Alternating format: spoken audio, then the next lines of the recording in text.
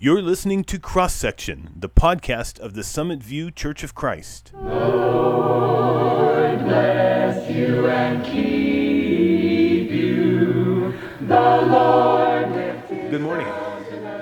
Good to be with you today. God bless you on this Father's Day. Happy Father's Day to all you dads, granddads, great-granddads, and those of you also who have just, you men who have just been a blessing to someone else's child. Also, thank you for all your kindness.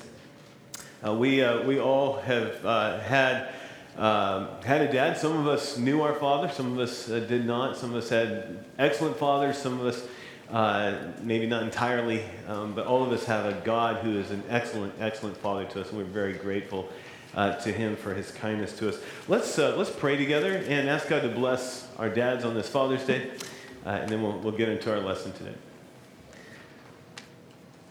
God, our good and dear Father, the creator of all life, the creator of our universe, the creator of every person who has ever lived and every person who is here today, we honor you. You are our good Father, and we thank you.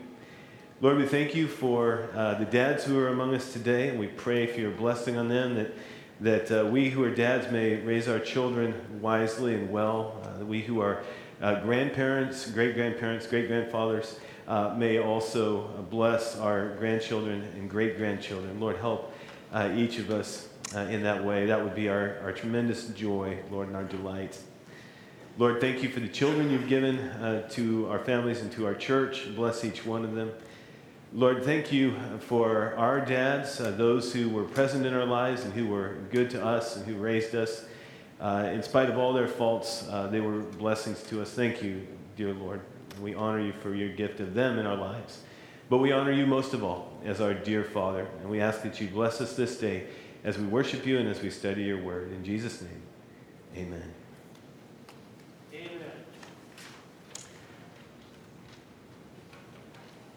Very glad to be able to share the scriptures with you today. Have you ever tried to move a piano by yourself? It's a little tough, isn't it? If you've ever given it a shot. I mean, those things are heavy, and they're rather bulky, too. I mean, they're wonderful. They make beautiful music, but, man, they're just kind of heavy. If you just need to roll the piano across the floor from one end of the room to the other, and the floor is flat and smooth, not carpeted, you might do okay. It might not be so bad. But, boy, if you got to move it from one house to another, that's tough. You can't do it by yourself. You got to have help. Several times I've helped friends move. I enjoy helping friends move. I'm not always available when I want to be, but when I can be, I like to go and help move things. Good exercise for me, helps a friend. But, to be honest, I walk into somebody's house and we're moving stuff, and I look around at the furniture and I see the piano there, and I just kind of gulp. This is going to be a big job. Hope we have lots of people. Even with another person helping to lift that piano, I'm always a little scared that I'll drop it, Pianos are expensive, and they make beautiful music. I don't want to damage it. I don't want to hurt your piano, So if they're so heavy, and sometimes I get a little wobbly if I have to help carry it very far. I feel so much better if there are a couple other big, strong, young guys who can come along to help, so that maybe there are four of us, one in each corner, and I feel a lot more confident about moving that piano. It's not so bad, and it's a lot safer for the piano. In Exodus chapter 18, we're going to be in the book of Acts in just a minute, but in Exodus 18, after God has brought the Israelites out of slavery in Egypt, and shortly before the Israelites meet with God at Mount Sinai, where they will receive the Ten Commandments, there's this moment when Moses is trying to move the whole piano by himself, and he's getting a little wobbly. His father-in-law, Jethro, not an Israelite himself, comes to visit Moses and his family now that he's heard what God has done for Israel. And he sees how Moses is leading Israel. It's always nice to have the in-laws out to visit, though I've heard that some in-laws, not mine, might have a tendency to want to give unsolicited advice. Well, you could do this a little better. I would have done it that way. Well, Jethro had some advice from Moses. Turned out to be excellent advice, wise counsel. He noticed that when Moses sat down to judge the people's disputes, it consumed Moses' entire day. From morning till evening, Moses sat and judged the people's cases. And that didn't seem healthy to Jethro. And so he had some advice for his son-in-law. He suggested that Moses select men from among the people who could serve as judges, and they could handle the simpler cases, and then pass the hardest cases along to Moses. Now, these judges, he said, needed to be not just anyone, but specifically men who were capable, who feared God, men who were trustworthy, and who would never take a bribe. It's not just anyone who would make a good judge. And Moses, like me, listened to his father-in-law. Now, I have to be careful what I say here. Sometimes my wife's parents listen to the recordings of my sermons. Moses' father-in-law said, choose some well-qualified men and appoint them as judges. And Moses did. And that heavy piano he always had to move got a little bit lighter. He had some guys to help him carry it. These men made Moses stronger by their help, and he ended up leading Israel faithfully for 40 years. Just a year or two later, there was another rough moment for Moses in Numbers chapter 11. The Israelites were complaining, as they did too often, about living out in the wilderness, not having access to the food they wanted. They said to go back to Egypt. Somehow they seemed to have forgotten that they had been enslaved and oppressed there.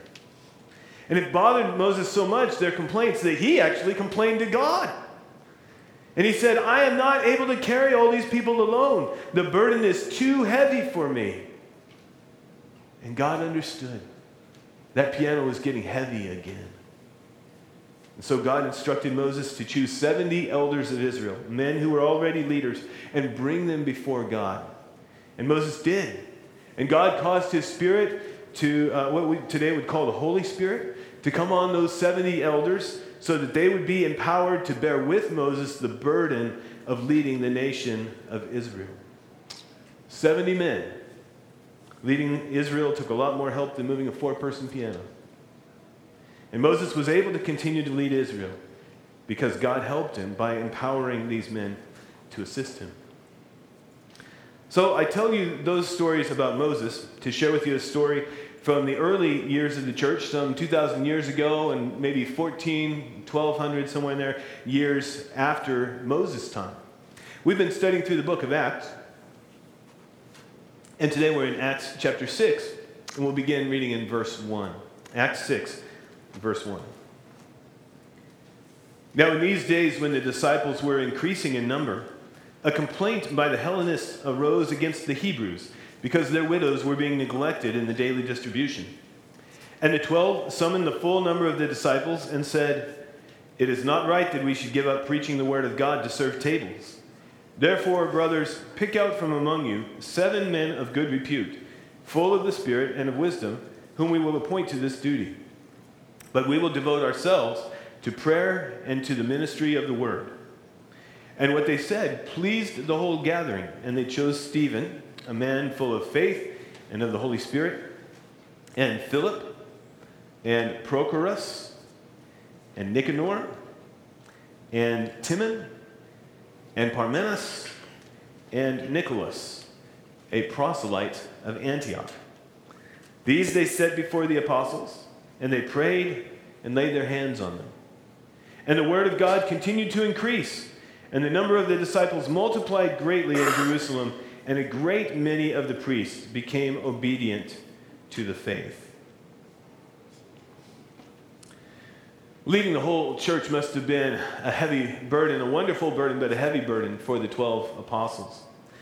The church was only in Jerusalem at this time. This was so early in church history that the church had not yet spread really outside of Jerusalem as far as we know.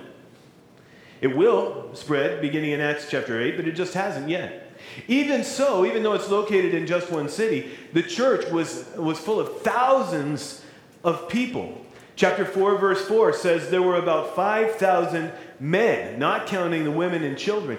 And so we could make a conservative estimate that there are at least 15,000 people in the Jerusalem church at this time, just guessing one woman and one child for every man.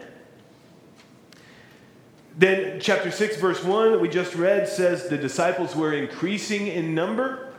And in chapter 6, verse 7, Luke says the number of the disciples multiplied greatly in Jerusalem. And so we get the impression that the church is growing well beyond 15,000 people. That is too massive a piano for 12 men to carry alone. And so then this problem comes up. It's the first ethnic division that we know of in the church. The church has a ministry by which it provides for its widows. It brings them a daily distribution, apparently of food, because later the apostles will talk about serving at tables. But some of the widows are being neglected as this ministry is carried out. The Hellenistic widows are being neglected, as opposed to the Hebrew widows, who apparently are being taken care of just fine. These groups of widows reflect two distinct groups of Jews who lived in Jerusalem at this time. The Hebrew group spoke the language of the homeland. They kept the traditional Jewish lifestyle. They didn't let themselves become too Greek or too Roman in the way they lived. The Hellenists, on the other hand, spoke Greek as their first language. Most of them had probably grown up outside the homeland. They were more comfortable with Greek customs and lifestyle. Well, Jews in these two camps had lived near each other in Jerusalem, in the homeland, for 3 centuries, and had argued for 3 centuries about how much Greek culture they should adopt and how much they should hold on to the traditions of their Jewish forefathers. Now in Acts chapter 6, there seems to be some division between these two groups in the church. Maybe it's accidental. Hopefully it's accidental, but it's possible that someone helping to lead this ministry didn't really like the Hellenistic Jews as much and maybe sort of neglected their widows on purpose. We don't know. Hopefully it was accidental. But Luke just tells us the Hellenistic widows were being neglected in the daily distribution of food.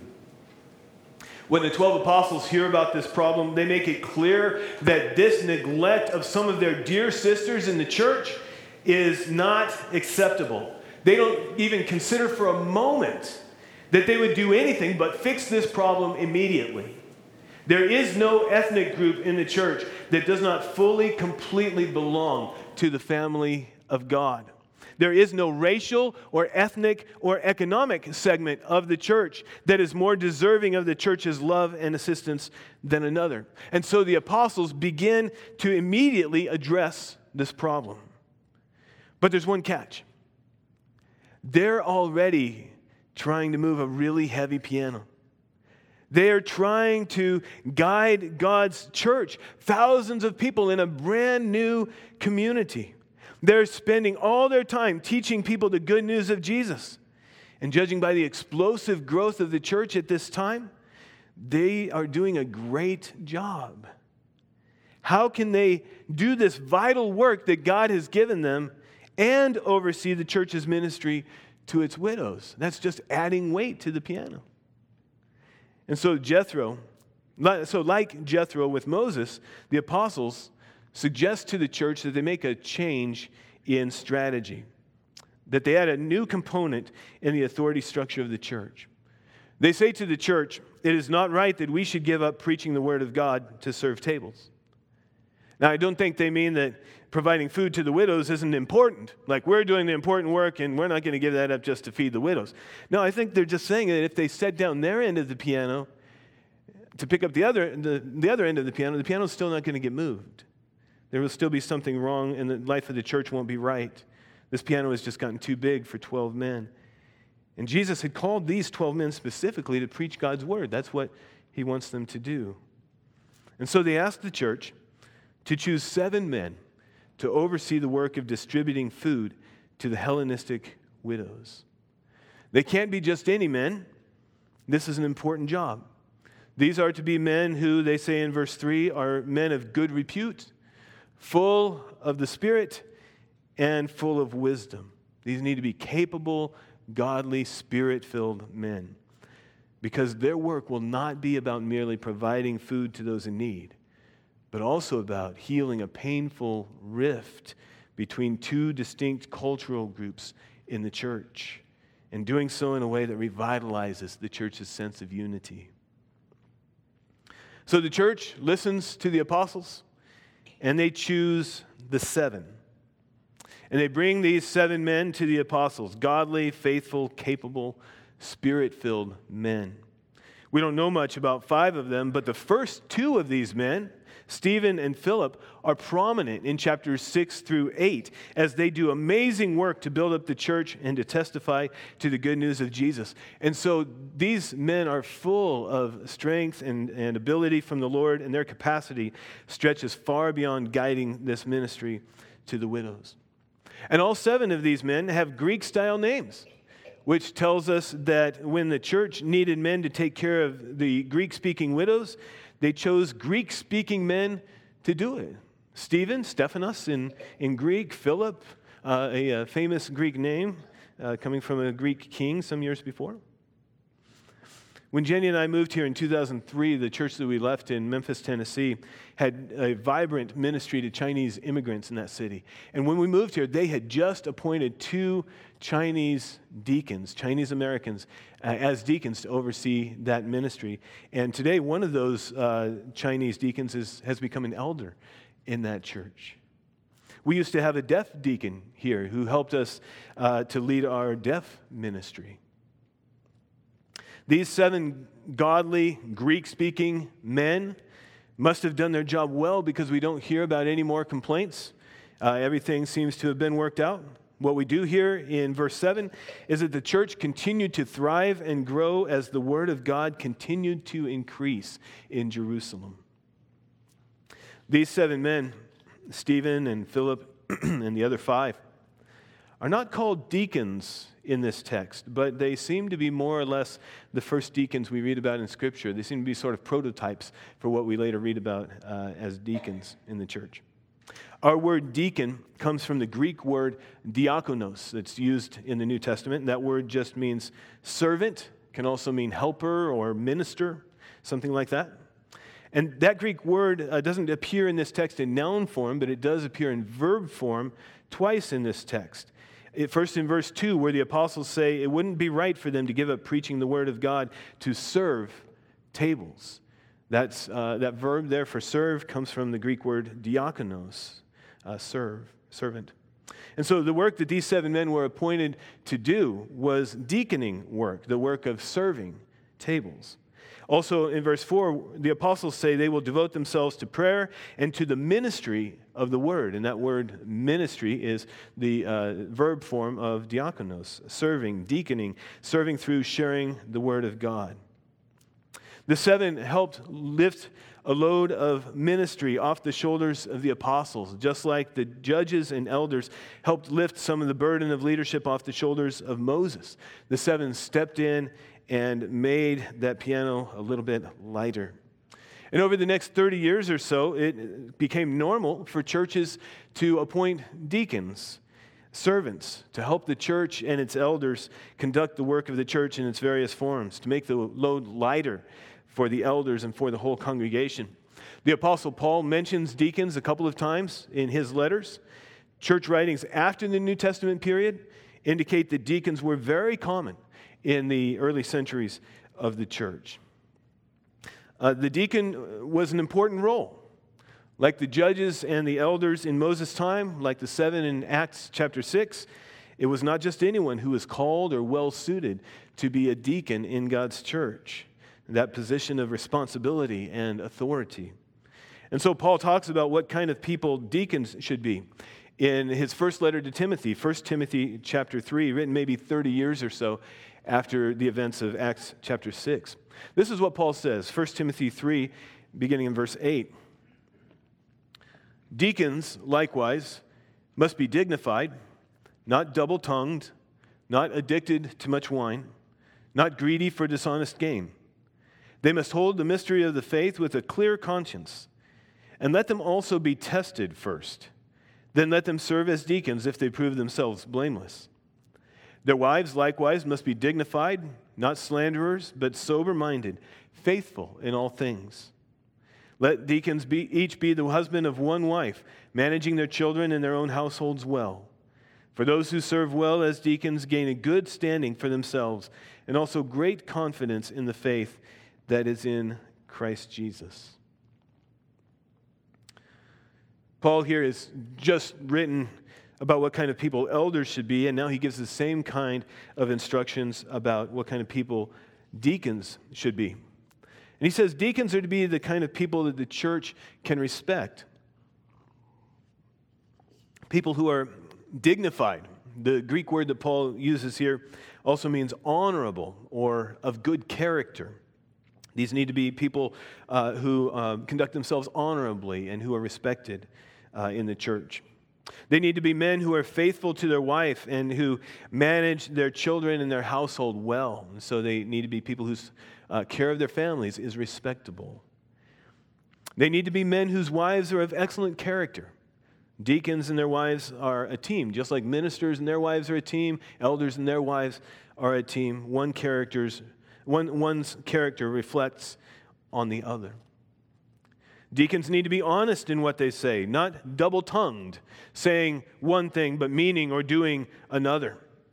They must not be greedy for dishonest gain, but honest in their work and in how they handle their finances. They must not be addicted to much wine, but they need to be people who are self-controlled, free from addiction, so that they can serve fully. Deacons must hold the mystery of the faith with a clear conscience, Paul says. They need to have a solid grasp of what the good news of Jesus is all about, and they need to be living it. Deacons must be tested first. If they do good work for the church and prove themselves blameless in their service and conduct, then they may be well suited to serve as deacons. Deacons serve an important role in the church. They are leaders in service and also leaders in the spiritual life of the church. They lift up some of the burden that the elders bear, that the congregation bears, and they help to carry it. We appointed a new elder a few weeks ago. That was a good day. Lord willing, perhaps we'll be able to appoint new deacons before too long. And I would like to ask you to please pray for our church, that God would provide plenty of deacons for us in due time, because they help the elders and me and the congregation lift the glorious and heavy burden of church leadership and service so that we can do all the good work that God has in mind for us to do. No one person can lead the church alone. And the bigger the church is, the more people it takes to do the work that God has given the church to do. Today, we're blessed to have 3 deacons in our church. They manage the church's finances. They oversee the care of the building and the grounds. They help with our teen ministry. They assist in our deaf ministry. They provide some of our teaching. And they frequently just help out wherever God gives them opportunity. And I believe that God has provided deacons to us and loves to provide deacons to His church because He loves His church.